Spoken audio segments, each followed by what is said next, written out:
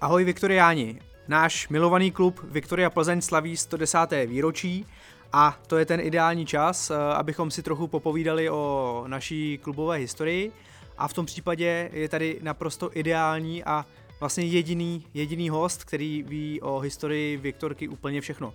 Vítám v podcastu Red and Blue klubového archiváře Pavla Hochmana. Dobrý den, pane Hochmane. Dobrý den.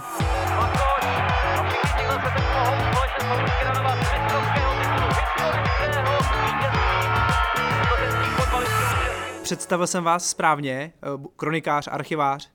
No, řekl bych archivář ve výslužbě, protože v současné době to už dělá Petr Hrabák a myslím si, že to jako dělá dobře. No jinak si myslím, že nevím všechno, jo, no a to nikdo neví všechno a že to spíš bude takový můj souboj s pamětí, jako jo. Vy jste ale tu naši Viktorku, vlastně historii našeho klubu popsal v několika knihách. Kolik jich celkem bylo? No tak první vyšla v roce 2006, to byla spíš taková kniha fotografická, jmenovalo se to Vzestupy a pády. Pak v roce 2011 to byla kniha ke 100 letům a vlastně k tomu zisku prvního mistrovského titulu. 100letá cesta k titulu se to jmenovalo. Potom takový životopis jsme dělali s Františkem Plasem, to se jmenovalo Plzeňský Beckenbauer. Následně vznikla kniha Plzeňské fotbalové kluby, kde teda se popsala historie v krátkosti všech plzeňských klubů, ať už teda současných, tak taky klubů, které už neexistují. No pak vyšla ta obsáhlá kronika, která popisuje jednotlivý sezony od toho roku založení. To by měl mít každý Viktorián, že jo? To by měl mít každý Viktorián. Jsou tam jednotlivý sezony prostě od vzniku klubu. Pak to byla kniha Viktoriáni, kde se zase píše o hráčích, jak z historie, tak ze současnosti a loni v listopadu ta poslední kniha, která je vlastně k tomu letošnímu výročí. 11 desítek. To je tak ve stručnosti všechno. To byla vlastně vaše kniha, kterou jsme tady křtili na stadionu a bohužel bez vás, vy jste byl indisponovaný, ale už byla takovou předzvěstí těch oslav, potom jsme udělali historický kalendář, shrnující těch 110 let, tam vám děkuji, že jste byl takovým konzultantem nad jednotlivými fotkami a nedávno jsme ukončili hlasování o 4 největší momenty na plechovky Gambrinus a chtěli bychom tímhle podcastem přispět trošku k tomu, aby fanoušci věděli víc o naší historii. 11.6. to je ten stěžejní datum. 11. června 1911 byla ustavující schůze Viktorky, ale té ustavující schůzi předcházelo několik událostí. V první řadě to byl založení sportovního kroužku Blesk. V té době v Plzni byla celá řada sportovních kroužků, který nikde nebyly registrovaný župou, ale byly to třeba party kluků z jedné ulice a hráli proti sobě přátelský zápasy, někdy měli i svoje loga, si udělali, měli svoje drezy. A jeden takový klub, který se teda jmenoval Blesk, se zrodil na Duklejské třídě. Provozní hřiště si dělali na Dobyčím trhu, to je v dnešních prostorách prostě dnešního zimního stadionu. Už v té době prostě hráli v drezech, byli to učňové, já nevím, zedníci, tesaří, pekaří. Vždy po pracovní době, když prostě přišli k večer na Dobyčí trh, už se tam dobytek neprodával, ani tam necvičili vojáci, protože tam hlavně teda se prodával dobytek. To fungovalo opravdu jako trh? Jako trh, protože tomu nazývalo se to Dobyčí trh. A za druhé tam cvičili vojáci ze sousedních kasáren. No a to, když všechno zmizelo, tak kluci hráli fotbal. Ten kroužek jim najednou prostě nestačil, chtěli něco hrát za opravdový klub, tak vstoupili do Unionu Plzeň. Union Plzeň je jeden po SK Plzni prakticky nejstarší klub v Plzni, ale v tom Unionu za nějaký čas prostě už jim to nesedělo, tak zase celá ta parta přestoupila do SK Smíchov. Jo. Ten SK Smíchov vznikl v roce 1910, to znamená před tou Viktorkou. Tam v podstatě byl několik měsíců, ale zase se rozhodli potom, že by chtěli mít svůj vlastní klub. No a to bylo toho 11. června? To bylo toho 11. června, tam požádali o pomoc Jaroslava Osobského, to byl mistr železničních drah tenkrát.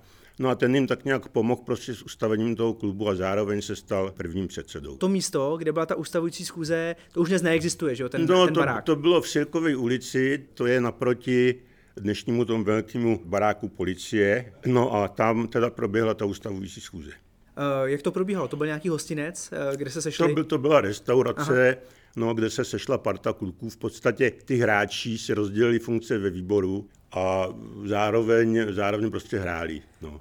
Jak to vypadalo tenkrát, když řeknu v uvozovkách, management klubu?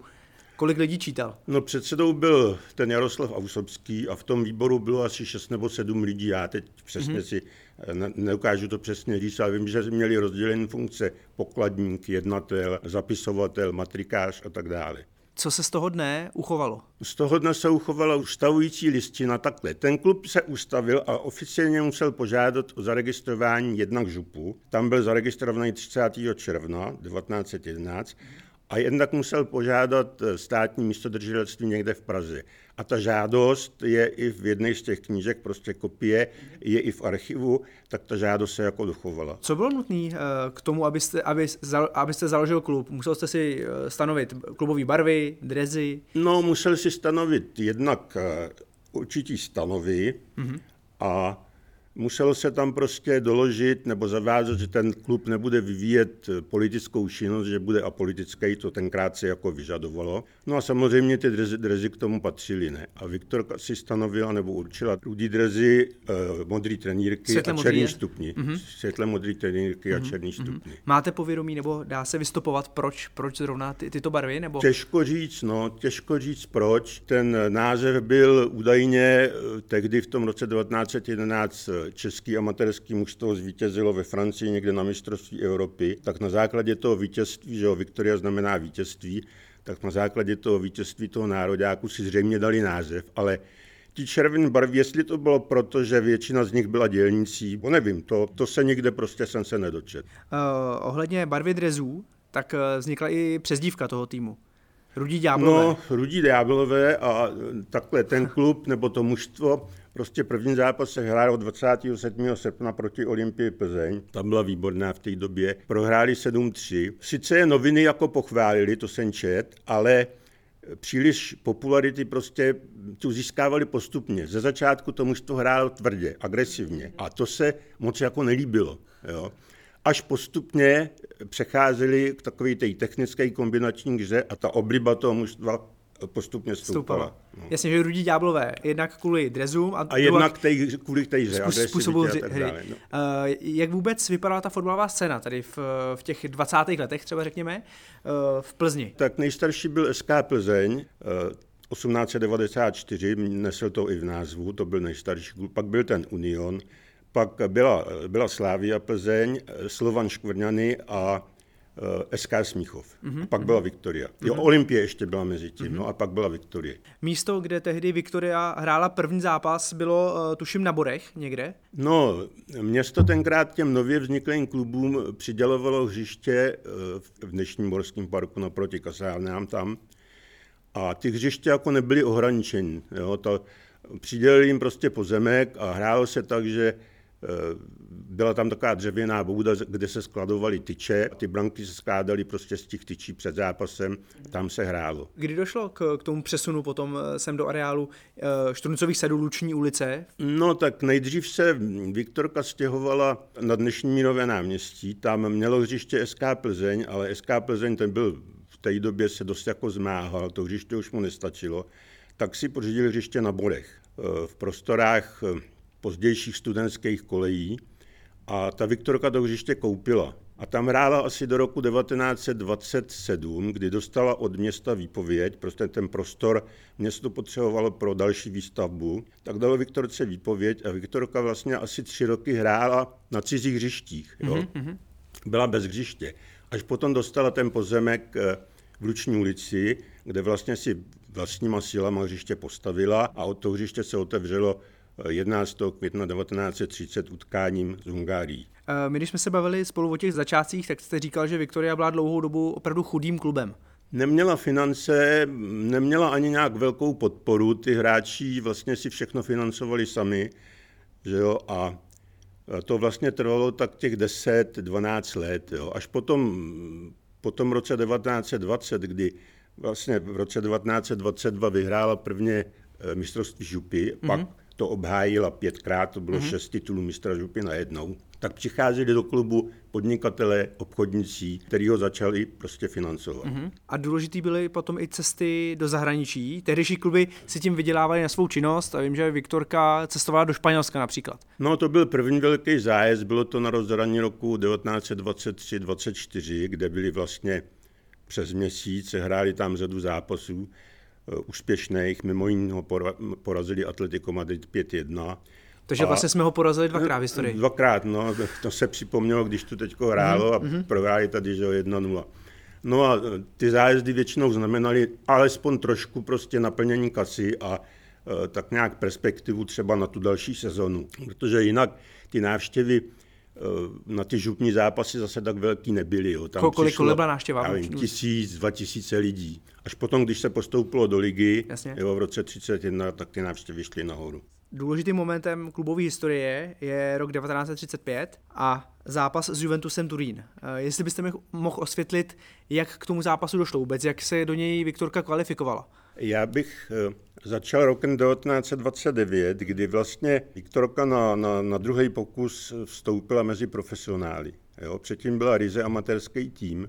V roce 1929 to už se prostě o tom hlasovalo po druhý a ten druhý pokus už teda to schválil, vstup mezi profesionály, o tom se rozhodnout volná hromada klubu. Byli přijatí a byli zařazeni do druhé profesionální ligy. A druhý ročník v té druhé lize skončili na druhém místě a Čechy Karlín postoupili do první ligy. A tam se jim jako v té první lize na nováčka jako dařilo velice dobře, protože hned v tom ročníku 31-32 byli na 4. místě, 32-33 na 3. a drželi se tedy v té horní polovině tabulky mezi těma lepšíma klubama a v roce 1935 byli na 4. místě.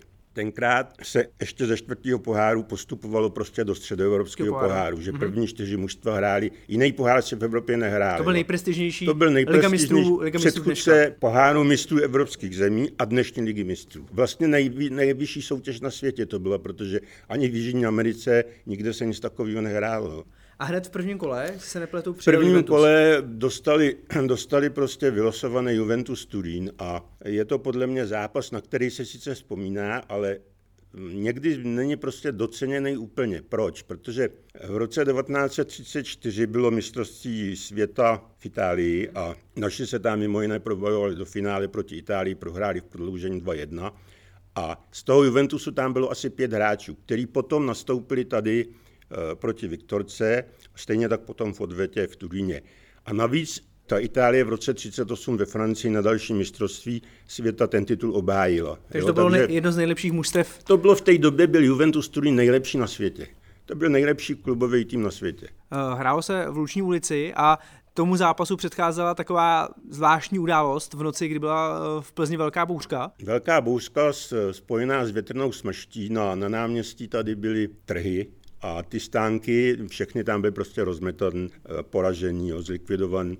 No a v Luční ulici ten vítr prostě utrhl plechovou střechu na té protilehlé tribuně, té dřevěné, to bylo utržené, to bylo všechno prostě na hrací ploše. Ten plech, jak se pohyboval prostě po té hrací ploše, tak to rozryl a bylo nebezpečí, že ten zápas se vůbec prostě hrát nebude. Jo. Ale to se zjistilo ráno teda? No, zjistili to večer, ta smršť přišla odpoledne v sobotu a v neděli se hrálo. No tak povolali vojáky z 35. kasáren, povolali prostě hasiče a dali to dohromady, že se hrát mohlo. Stačilo trošku a zápas se nehrál? No, zápas by se nehrál, nebo by se hrál, já nevím, v jiným termínu. V dobových novinách se píše, že Viktorka předvedla skvělý výkon. No, předvedli výborný výkon, tam byla trošku smůla, pískal to rumunský rozhodčí Ivan Šic a neuznal Viktorce za stavu 3-3 regulérní gól. Jo. To nikdo nevěděl prostě proč. Byly tam okolo toho i určitý scény v hledišti, že to prostě museli nějak uklidňovat policisti a tak dále. Nakonec se to teda dohrálo. Kvůli tomu neuznanému gólu. Kvůli tomu neuznanému gólu, jo. Nakonec se to teda dohrálo, ale bylo riziko, že to bude předčasně ukončení. Ale stejně výsledek 3-3 prostě byl senzační, jo, to nikdo nečekal. To byla, do té doby to byla největší sportovní událost vůbec. Nejen fotbalová v Plzni. Stadion byl narvaný, bylo tam 18 000 diváků, v Luční ulici si představte 18 000 diváků, to byla hlava na hlavě. Jako, jo. Jsou z toho i dobové fotky, takže... Jsou dobové fotky, no, ty to dokazujou, jak bylo hlediště narvané. No. Mně ještě napadá, máme teďka porovnání s dneškem, kdy cestujete na zápasy evropských pohárů. Jak se tehdy cestovalo a kdy vlastně před zápasem? Aby ten tým, kdy přijel Juventus do Plzně? Bylo to 2 dny před zápasem? No, přijel podle mě den před zápasem, to přesně nevím, ale vím, že se na ty zápasy cestovalo vlakem. Jo.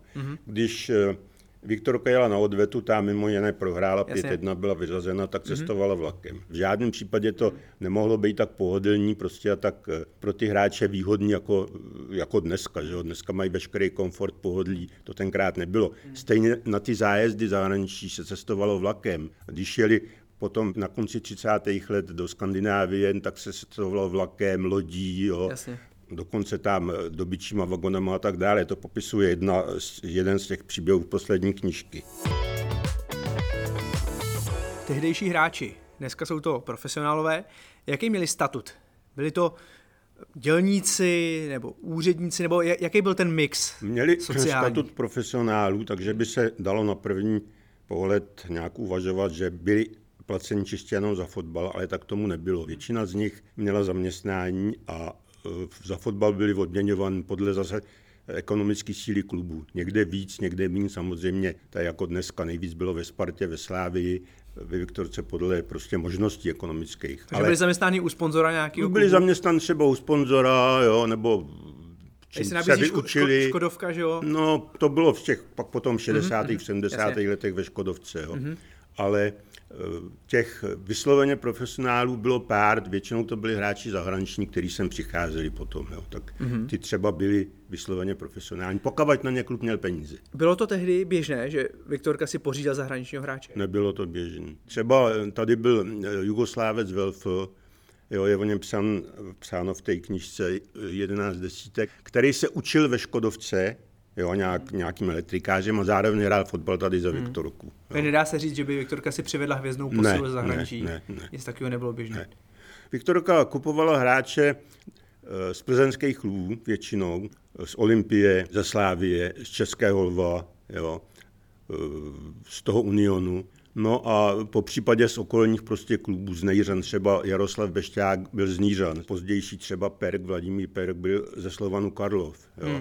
Takže na nějaký velký nákupy drahý, naopak už tenkrát odcházeli hráči za lepším, třeba Josef Sloup, Štaplík, brankář do Slávie, Rudolf Sloup, Štapl přes Židenice do Slávie. Jeden čas byl ve Spartě Křenek, asi rok. Jindra Protiva, který Plzeň několikrát potom trénoval, tak byl asi půl roku nebo 3/4 roku ve Slávii.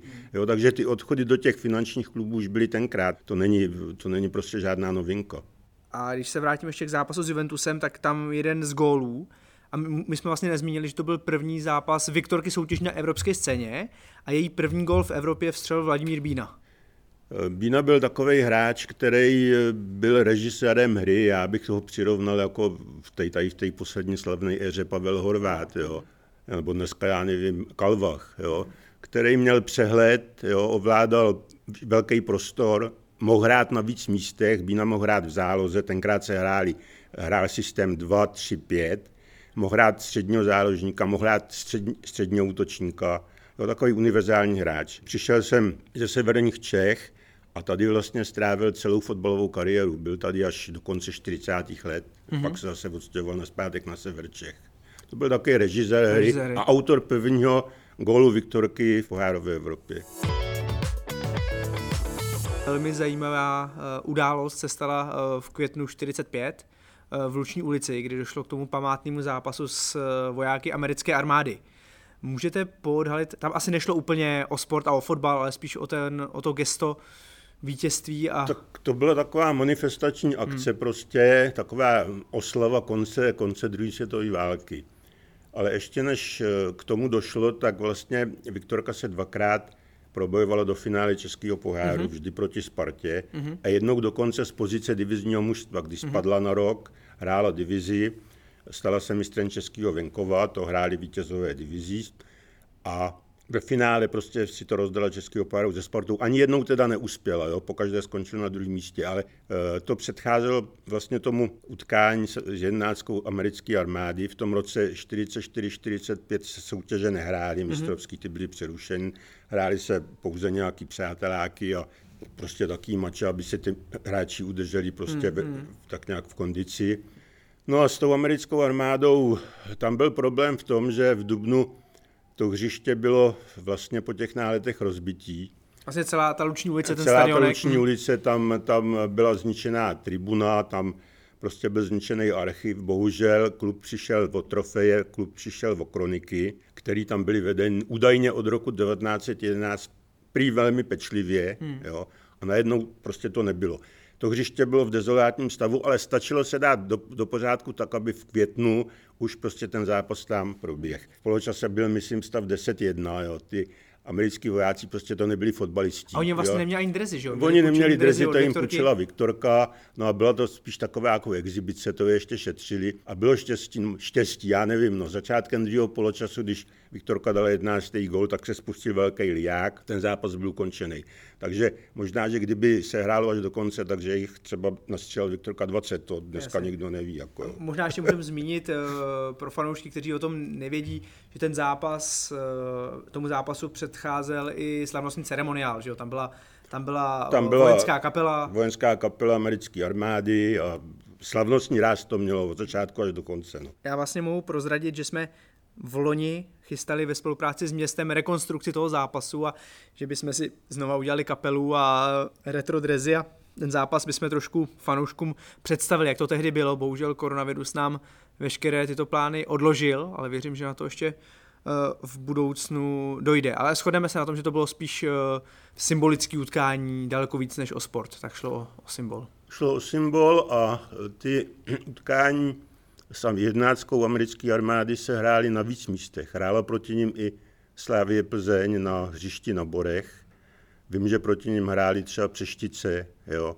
A i takové vesnice, jako třeba, já nevím, Dolní Lukavice, taky hráli z 11. americké armády, ale jak říkám, nebyli to fotbalisti, jo. Jasně. Ty si navlíkli dresy a šli prohánět míč, ale možná některý z nich to dělali hráli prvně v životě, jako jo. Protože v Americe fotbal, jak je populární, teď už třeba jo, ale v tehdejší době nebyl. Jasně, ale máme z toho zápasu některé fotografie, je krátký videosestřih a je to zajímavé, že doufám, že se nám to podaří v budoucnu zrekonstruovat co nejpřesněji, že si to budeme moct připomenout. Když se, pane Hochmane, posuneme v historii zase o pár let dopředu, tak narazíme na jednu černou kapitolu dějin klubu, což byl rok 53. Vy jste to již v jednom rozhovoru pro náš web zmiňoval. Tehdy Viktorka padla prakticky na úplné dno. Tak v roce 52 se sestoupilo z ligy a to už samozřejmě pod novým názvem Škoda. A o rok později se spadlo i z druhé ligy do krajského přeboru.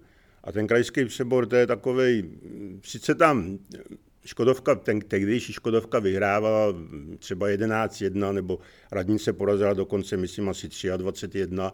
Jo, samozřejmě ten přebor vyhrála, ale prostě níž v té novodobé historii, než v tom roce 54 nebyla. Pak od toho roku 54 se marně každý rok snažila postoupit do první ligy, vrátit se. A co se ovšem podařilo až v roce 1961 po 9 letech. To byla generace, já nevím, Františka Čalouna, Františka Homoly, Františka Hrnečka, Jiřího Lopaty, Zdeňka Béma, jo, Stanislava Štrunce. Tak těm se to podařilo po 9 letech a teď byla otázka, jak se po 9 letech mužstvu v první lize bude prostě dařit. Spíš se mužstvu příliš nevěřilo, protože posily žádné nepřišly. To mužstvo vlastně hrálo tak, jako v té druhé lize. Ale ku podivu na podzim si vedlo velice dobře, po podzimu skončilo na 3. místě. Z jara už to bylo horší, ale v soutěži se zachránilo. A jeden takový hodně světlý bod byl start brazilského špičkového mužstva Flamenga v dubnu 1962. To bylo na bázi přátelského utkání. To bylo na bázi přátelského utkání. Tenkrát Flamengo prostě dělalo turné po Evropě, několik zápasů se hrálo ve Švédsku, několik u nás, asi 4. A jedno z nich bylo prostě v Plzni. Brazilci byli od roku 58 mistři světa a v roce 62 v červnu po tom dubnovém zápase ten titul obhájili, takže to Flamengo bylo výborné mužstvo. Bylo tam i několik reprezentantů, ale tady nehráli, protože v té době prostě národní mužstvo Brazílie mělo soustředění nějaký. No a hráli prostě, předvedli takový ťukes technický, ale bezúčelný. Proti rudým ďáblům. Proti tehdejší prostě Škodovce, tam Standa Štrunc dvakrát utek, jeden gól dal, jeden gól vlastně byl vlastní po jeho prudkým centru přes bránu, když si to tam prostě obránce Flamenga srazil. A ten zápas vlastně vychytal František Hlavatý, to byl jeho životní zápas. Má to výhra 2-1? Byla to výhra 2-1 a František Hlavatý chytil možná nějakých 5-6 vyložených branek. Jo, já jsem lepší zápas, to už jsem pravidelně chodil tady na fotbal. Lepší zápas jsem od Františka Hlavatýho prostě v brance neviděl. Vy jste teda byl v hledišti? Já byl v hledišti. Na zápase s Flamengem? Byl jsem v hledišti. Jak velká euforia to byla pro... Když to byl přátelský zápas, ale přijeli Brazilci. Byl to přátelský zápas, nikdo s tím nepočítal, spíš se počítalo prostě, že to bude exibice těch Brazilců. Ona to tak skutečně ve skutečnosti v poli byla jako, ta exibice. Ale před brankou prostě si hráli a to, co prostě si vypracovali, tak Franta všechno pochytal. Kde vy jste seděl nebo stál tehdy? Na tribuně, na té hlavní tribuně. Tenkrát to bylo, noviny psali 28 000, já si myslím, že tam bylo 30, no ale budíš. No. Lidi byli i okolo atletický dráhy, nevešlo se to do hlediště. Nemáte doma třeba vstupenku schovanou? Z Flamenga vstupenku nemám, mám vstupenku z Bayernu z roku 71, ale z Flamenga nemám, nevím, to jsem tenkrát. A aby jsme přiblížili vůbec tu reálii dobovou, kolik tedy stál třeba lístek na fotbal na Flamengo? To si nespomínám, ale vím, že na Bayern stál 10 korun. Na Flamengovo moc dražší nebyl. Když si vezmete 28 000 diváků, dívám se na to z pohledu klubového pokladníka, ten musel být nadšený. No, by byli nadšen pokladníci, to je samozřejmě. No. Trenéři, pokladníci, všichni byli nadšený. No, vůbec celou tu sezonu 61-62 byl v Plzni prostě po fotbale hrozný hlad. Jo. 9 let se liga nehrála, takže návštěvy byly. Třeba první zápas se Slovanem Nitra 2-2, bylo v hledišti 18 000 diváků. Někdy ve čtvrtém nebo v pátém kole přijela Dukla Praha, mistr, který se právě vrátil z vítězného amerického turnaje, kde ve finále dvakrát porazil Everton a najednou prostě tady ty hráči, Kučera, Masopus, Pluskal, Jelínek, Kouba, jo, Adamec, najednou byli v Plzni. V hledišti bylo 35 000 lidí. Noviny napsali zase asi 28 nebo 29, protože tenkrát, aby bylo na přestupy, tak se tvořily takzvané černé fondy. Jo. Tak se přiznalo, já nevím, 28 000 a ve skutečnosti tam bylo o 5 nebo o 7 000 víc. A bylo na nového hráče. No, bylo na nového hráče. Vy jste to nakousnul u toho zápasu, jste taky byl. Zápas s Bayernem Mnichov, pohár vítězů pohárů a tomu předcházelo samozřejmě, že Viktor Kasta musel nějak probojovat a probojoval se tam přes finále českého poháru, kde porazil Spartu B, ano, což je unikát taky. Sparta B předtím hrála se Spartou A. Bčkaři se naštvali, jo, ty Ačkaři tam mezi nimi chodili, nosí nahoru a dáme vám jich 5 nebo 6. Prostě jezdili na doraz a vyřadili je. Vyřadili Ačko. Vyřadili je, no. No a tehdejší Škodovka prostě byla druholigová, spadla z první ligy, kde byla rok, spadla a doma hrála 1-1 s tím Bčkem Sparty. No a v Praze prohrávala ještě asi 10 minut před koncem 3-1, takže už se počítalo s tím, že Bčko Sparty bude hrát finále a tím pádem bude hrát Sparta poháry. Jasně. Jo. No jenže v posledních minutách Jiří Hofman dal 2 góly, vyrovnal. No a následovala střelba pokutových kopů a tenkrát střelil jeden hráč. Jeden hráč jenom, jo? Jeden hráč je střel. Zeman ze Sparty dal všech 5, Jirka Hofman dal taky všech 5, takže byl los. Teďko chumil hráčů prostě uprostřed hřiště, kapitáni, rozhodčí, no a najednou Franta Plas zvedl ruce nad hlavu a tento rozhod Škodovka vyhrála pohár. Jak se losovalo, nevím, zřejmě nějakou mincí, zřejmě asi určitě, no a Škodovka byla vítězem poháru, ale byla vítězem českého poháru, musel hrát ještě československý pohár s Trnavou. No a Trnava vyhrála tady 2-1 a doma myslím 5-1. No ale protože hrála pohár mistrů evropských zemí, tak poražen finalista dostal právo hrát pohár vítězů poháru. A los byl v uvozovkách zase tak přívětivý, jako v tom roce 1935, kdy přisknul Juventus, tak tentokrát Bayern Mnichov. Tehdy pojem obrovský a říkalo se nejlepší tým světa. Nejlepší tým světa asi ano, protože V roce 72 západní Německo vyhrálo mistrovství Evropy a v tom vítězném mužstvu bylo asi 5 nebo 6 hráčů Bayernu. Breitner, Müller, Beckenbauer, jo, a další, Schwarzenberg. No a potom v roce 74 vlastně, to 3 roky potom, co hráli v Plzni, tak zase západní Německo vyhrálo mistrovství světa doma, jo, v Mnichově. Takže tady byly skutečně světové hvězdy. No. Pane Hochmane, vy jste byl v Hledišti ještě v tom roce 71 zápas s Bayernem. Co se vám vybaví, když si na tenhle zápas vzpomenete? To jsem už nesehnal lístek na tribunu, takže jsem byl k stání. Na tribunu to, myslím, bylo za 15, ale to přesně nevím, já mám ten lístek za 10 korun. Stál jsem vedle brány borců. Hlava na hlavě, narvané Hlediště. No, vybaví se mi prostě neskutečný výkon tehdejší Škodovky, protože zase hrála druhou ligu v té době. A v té druhé lize měla problémy. Tam 2krát v prvních 2 kolech prohrála někde na Slovensku, že tenkrát byla druhá liga celostátní, 16 mužstev, jezdilo se do Bardějova, do Michalovců a jela 2krát za sebou nějak na Slovensko a prohrála. Ale bylo štěstí, že to mužstvo Rubáš, to mužstvo dal trenér, Rubáš to mužstvo dal trošku dohromady a před zápasem s Bayernem tady porazili Bohemku 4-0, na to si vzpomínám. No a tak nějak se navnadili na ten Bayern a s tím Bayernem předvedli neskutečný výkon. Fotbalovej to nebylo, že by to bylo nějak ubojovaný, jo. To byla kombinace prostě rychlá, hráči měnili místa. Suverénně nejlepší hráč na hřišti byl Franta Plas, jo.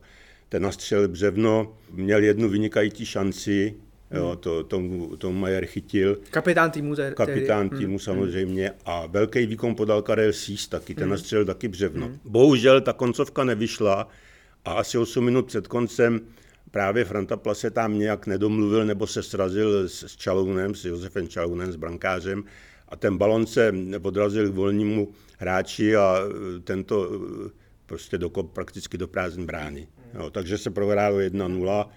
No a odveta v Mnichově. Hrálo se na nějakým starým hřišti Bayernu, ještě tam byla dřevěná tribuna, aspoň tak to líčil Ivan Bican. Jo. A tam se prohrálo 6-1. Ale zase Škodovka hrála v otevřený fotbal, útočila, no jenže Bayern, že to byli mistří, tak nastřílel 6 gólů prostě. No. Ale byla to zkušenost pro mužstvo velmi dobrá, protože vlastně potom se jim v druhé lize dařilo a v roce 72 postoupili do první ligy a hráli v nepřetržitě udrželi se 8 let, jasně.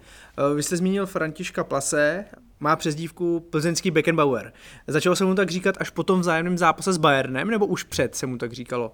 A čím si byli podobní? No, byli si podobní fotbalovým myšlením, jo. Byli si podobní herním projevem, jo. Byli si podobní technikou. František Plas byl technicky velice dobře vybavený, jo. Přehled po celém hřišti, jo, přihrávky, ty neměli chybu a dovedl i vystřelit. To sam Beckenbauer. A oba uměli to, co prostě, ať už hráli na pozici stopera nebo hráli v záloze, tak dokázali vzít míč, vyvést ho prostě dopředu, tím přečíslit soupeře, uvolňovali spoluhráči a tak dále. Prostě pro mužstvo jsou, tady ten styl hráčů je pro mužstvo prostě velice významný. František Plas sice už měl, dá se říct, nejlepší sezonu za sebou, nebo sezony, já bych hodnotil nejlíp sezonu 67-68, kdy Plzeň byla nováčkem ligy.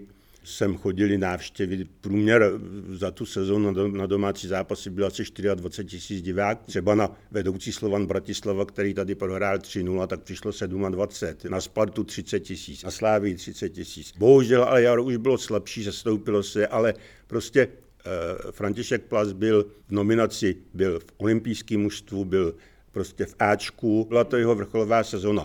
A přestože už v tom roce 71 prostě tu top formu třeba neměl, jo, ale pořád prostě to byl fotbalista a s tím Bayernem prostě to byl excelentní výkon. Vy jste zmínil, že potom v těch 70. letech vydržela Viktorka v lize dlouhých 8 let bez sestupu, což byl v dějinách klubu obrovský úspěch. A je tam jedno jméno, Stanislav Štrunc, který v roce 77, pokud mám správný údaje, oslavil nebo vstřelil stej gol v lize. Jak významná postava Viktorky to byla? No, Standa Štrunc byl vlastně odchovanec Škodovky, Viktorky nebo Spartaku v té době. První gol vstřelil v roce 61 Žilině. Předtím měl výpodíl prostě na tom postupu po 9 letech. Vlastně byl takovou stálicí sestavy, i když trošku to byl voříšek pro trenéry, protože když měl den, dokázal zazářit třeba v Dukle proti Pardubicům, když Dukla vyhrála 9-0, tak dal 5 golů. Ale když prostě špatně vyspal nebo neměl náladu, tak prostě mu to nešlo, kazil přihrávky, zahazoval vyložení šance. Jo? A sám Jaroslav Vejvoda, trenér, který ho měl v Dukle, tak přiznal, jaký to byl prostě pro něj voříšek. No. Aha. A Standa Štrunc nastřelil 65 gólů v Dukle a 35 nastřelil v Plzni, když se potom v roce 72 vrátil do Plzně, tak s těma golama, který v těch 60. letech, než šel do Dukly, tak to dělalo počet 35. Ten stejný gól střelil v květnu 1977, přitom na jaře už moc jako nenastupoval, spíš byl mezi náhradníkama nebo hrál za Bčko. Jo. Pospíchal, který v té době trénoval Plzeň, tak ho jako moc nestavěl.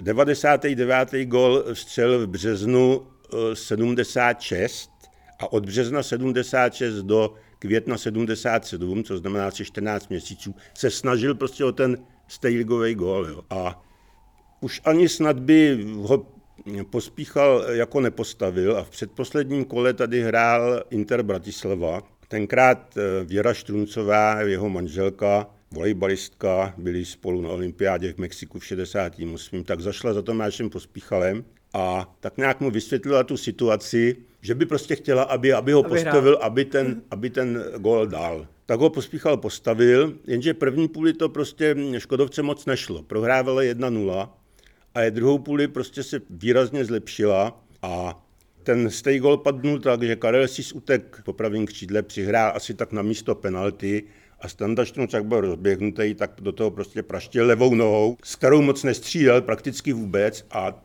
ten volej tou levačkou se přesně k tyči a byl tam stejný gól. Jo. A to byla euforie, asi 5 minut se nehrálo, slavilo, hráči mu gratulovali, i hráči Interu, rozhodčí Litoš, který to tu pískal, mu přál. Byla to euforie tak velká, že za 3 minuty nebo za 4 minuty dala Škodovka druhý gól a vyhrála 2-1. V posledním kole potom vyhrála i v Trenčíně, obsadila 5. místo, no a Standa Štrunc skončil a odešel hrát a trénovat do Kazeňova. Ideální závěr kariéry. Ideální závěr, ale na těch 100 gólů spotřeboval 16 sezon.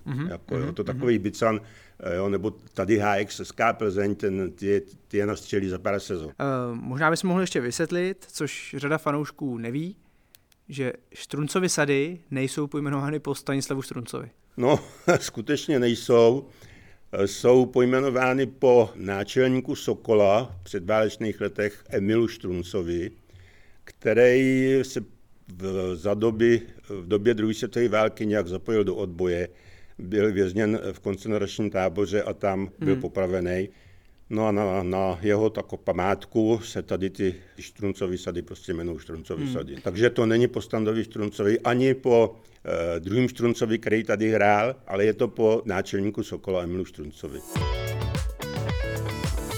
My jsme se bavili o tom roce 77, kdy skončil Standa Štrunc, odešel do Kazňova, ale skončil taky Tomáš Pospíchal, trenér, který tady byl 2 sezony. Smlouvu měl podepsanou na 3, takže ještě měl prostě v Plzni rok trénovat. Tomáš Pospíchal byl výjimečný v tom, že si dokázal vytipovat hráče. Ten sem přivedl asi 5 hráčů před tou sezónou 76-77. Dovedl prostě naordinovat mužstvu styl hry, který mu seděl. No a teďko v tom roce 77 najednou prostě o něj zašla usilovat Bohemka. Nejdřív to vypadalo, že zůstane, jenže jemu se chtělo do Prahy, že ho tam měl rodinu, to šlo přes vedení Škodovky, že ho nakonec prostě uvolnili a netrvali na dodržení smlouvy, což byla chyba. Přišel Jaroslav Dočkal, trenér novej, který ještě půl roku prakticky podle mě žil z toho Pospíchala. To mužstvo bylo fyzicky natrénované. Ale jaro už bylo špatný. To mužstvo bylo tenkrát štěstí, že se vstupoval pouze jeden tým, jinak by možná už v tom roce 78 Škodovka spadla, ale ještě se udržela. Po roce Dočkal musel odejít, přišel Svatopluk Pluskal, tam si prostě mysleli funkcionáři, že když tady uspělo jedno slavní jméno, že od Čilan Tomáš Pospíchal, že se to povede i Svatopluku Pluskalovi, jenže tomu se příliš nedařilo. Vydržel tady vlastně rok a půl, pak s ním, ne že by s ním ukončili smlouvu jako s Pospíchalem, ale přeřadili ho do Slovanu Karlov, který tenkrát byl vlastně C-čko Škodovky, tak ten půl rok dotrénoval prostě ve Slovanu Karlov a už toho převzal Žaloudek, Josef Žaloudek, který byl vynikající mládežnický trenér, legenda, ale prostě u dospělých neuspěl a sestoupilo se po 8 letech, když už asi 4 nebo 5 kol před koncem bylo jasný, že Plzeň sestoupí. Když jste to, Josefa Žaloudka, když jste to jméno zmínil, tak trenér, který samozřejmě je spojen s Pavlem Nedvědem. On je spojený nejen s výchovou Pavla Nedvěda, ale celý ty generace, která potom úspěšně hrála ligu v těch 90. letech, já nevím, Wagner, Vlček a tady ty hráči, který pak vedl Zdeněk Michálek a ty většinou všichni prošli prostě rukama Josefa Žaludka. Vy jste na kous 90. léta, Viktorka hrála od roku 93 do roku 99 ligu a v roce 99 přišel opět sestup do druhé ligy a vy k tomu máte zajímavý poznatek. Já takovou, jako bych řekl, že to byla reminiscence toho předčasného odchodu Tomáše Pospíchala, protože v tom roce 99 předčasně totiž odešel Jaroslav Hřebík, který tady byl vlastně 1 sezonu a pod jeho vedením hrálo mužstvo dobrý fotbal, velice dobrý, prostě běhavý, útočný. Předtím trošku pod Zdenkem Michálkem se spíš kladl důraz na defenzivu. Jo? I když se samozřejmě se jenom nebránilo, aby se zaparkoval před vápnem autobus, to ne, ale Zdeněk Michálek prostě dbal tvrdě prostě na defenzivu. A přišel Jaroslav Hřebík, který už tomu mužstvu ordinoval trošku ofenzivnější způsob hry. A ono to sedělo, vyhrálo se třeba v Brně 3-0, porazila se tedy Sparta 2-1. Jo? A byla řada zápasů, který prostě vyšly. No a teď najednou Jaroslav Hřebík skončil. A proč? Zase ještě měl smlouvu. Skončil, protože s vedením prostě byl v rozporu v tom, že mu prodávali nejlepší hráče. Jo? Nebyly peníze, tak ty hráči se prodávali většinou do Slávie, do Sparty a tak dále. A zase za 3 roky přišel pozvolný pád, až teda v roce 99 sestup. Mě tam zaujala jedna věc, když se dívám na fotografie a televizní záběry z těchto let, že se často hrávalo v Luční ulici. Proč k tomu došlo, že hlavní stadion byl opuštěný a hrálo se v Luční ulici? Mistrovský zápasy, ať už první či druhý ligy.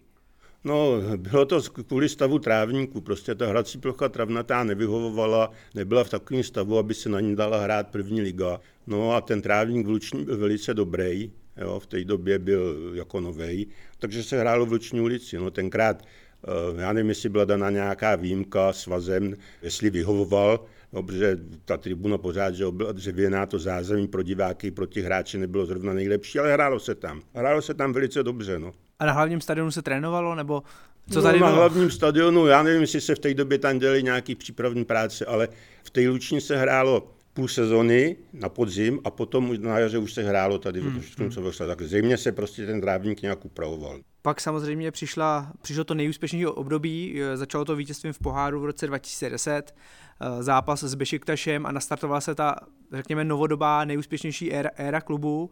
O té už jste toho napsal taky spoustu. Řekněte mi jenom, na jaký moment vy nejraději vzpomínáte z té novodobí éry klubu? Nebo co byste vyzdvihnul jako osobní vzpomínku? Já si v první řadě myslím, že tady těch nepřetržitých 16 let v první lize, prostě toho bychom si měli vážit, protože předtím Plzeň nebo Viktorka, ať už se jmenovala Škoda nebo Spartak, 12krát sestoupila, 12krát postoupila. Teď už je v první lize nepřetržitě 16 let. To je prostě pro Plzeň strašně důležitý a já z těch pohárů, samozřejmě to je všechno v živý paměti, ale pro mě byl takovej nejemotivnější zážitek gól Tomáše Wagnera z CSKA Moskva v lize mistrů v té poslední minutě, kdy se vlastně jsme prohrávali 1-0, pak Daniel Kolář vyrovnal a Tomáš Wagner v době, kdy už prostě nikdo nevěřil, že vyhrajeme, tak dal rozhodující gól a postoupili jsme do Evropské ligy. Jo. To byl pro mě nejemotivnější zážitek. No. Samozřejmě všechny utkání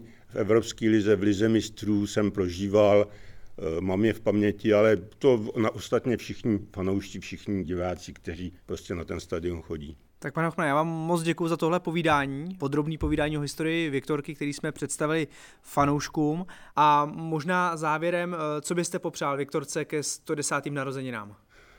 No přál bych Viktorce, aby ta etapa celá 16letá nepřetržitého působení v první lize prostě aby trvala co nejdýl, aby z těch současných problémů, které teď tady jsou s přerodem toho týmu, aby zmizela a aby Viktorka opět se dostala do poháru. Tak, děkuju moc a o jednom poháru konkrétně poháru vítězů pohárů z roku 1971, si teď krátce popovídáme s tím nejpovolanějším plzeňským Beckenbauerem Františkem Plasem.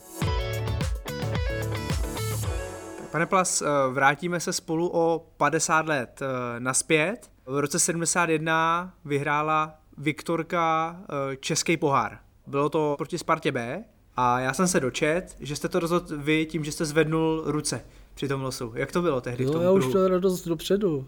Vy jste to věděl dopředu? No, já měl radost toho dopředu, tak já jsem to věděl, že to vyhrajem, tak jsem zvedl ruce a hotovo. Jak to tehdy bylo? Vy jste hráli doma 1-1 a jeli jste na Spartu k odvetě, kde to bylo Bčko Sparty. Bylo to překvapení pro vás, že hrajete s Bčkem, ne s Ačkem? No tak bylo to divný, že tam oni to podcenili nebo nechtěli, nevím jakým způsobem. No tak potom rozhodli vlastně ty penalty, že jo. Tam byla ještě zvláštnost, že se tehdy kopalo penalto, že jí kopal jeden střelec, kopal všech pět. No. Proč jste ji nekopal vy? No pač, já zase takový, jako bych řekl, jistý střelec bych nebyl na ty penalty. Jo. Já jsem občas zkusil, ale moc se mi to nedařilo. No a byli takový jako ten Jirka Hoffman, to prostě, ten to měl naučen, nacvičen. No, tak zase to se mi zdálo, abych je trénoval ty penalty, tak... Tak jste ji nechal Hoffmanovi radši. No, ať si čutle. Penalty skončily 5-5 a šlo se hned na los. Co to tenkrát jako s hráčem udělá? Jde se losovat. Nemáte to absolutně pod kontrolou, nemůžete trefit míč, nemůžete nic udělat, jenom se spoléhat na los. Jaký to je v tu chvíli? No, nejhorší na tom bylo, že prostě jsem se spolehal na štěstí a na nešikovnost nebo šikovnost toho rozhodčího, že se mu to povede plácnout toho Vorla, co jsem řekl. A to byla normálně tenkrát mince? Vytáhl minci? No, já jsem řekl Vorla, dělal to a já jsem také zvedl ruce a celý stadion křičel. Začal slavit s váma. Tak. Nebo tenkrát to bylo na Spartě, tak možná byli naštvaný ty fanoušci, ne? To byli naštvaný, no, ty plzeňský. Ty slavili. No. Pro Viktorku nebo pro tehdejší Škodovku to znamenalo, že se zahraje pohár vítězů pohárů. Ano. Jak tehdy jste se dozvěděli o tom losu? Jak to probíhalo? Dneska máte losování Ligy mistrů v televizi, všichni to sledujou. Jak to tehdy probíhalo? Jak vy jste se to dozvěděli? Koho máte? No, já si myslím, že přes vedení nějak. Ty si to zjistili přes vás nebo něco takového. Že to nebylo, že byste koukali na televizi, to tehdy neexistovalo? Ne, a když jste poprvé slyšel Bayern Mnichov, co? No tak na jednu stranu jsme byli jako nadšený, ne? Na druhou stranu jsme věděli, co to je. Teď to bylo pomalu hnedle celý národní město Německa, že? No a tak tam ta kvalita byla, tady si myslím, že jsme se snažili, no, že jsme trošku potrápili, že si mysleli, že jsme nějaký nazdárkové.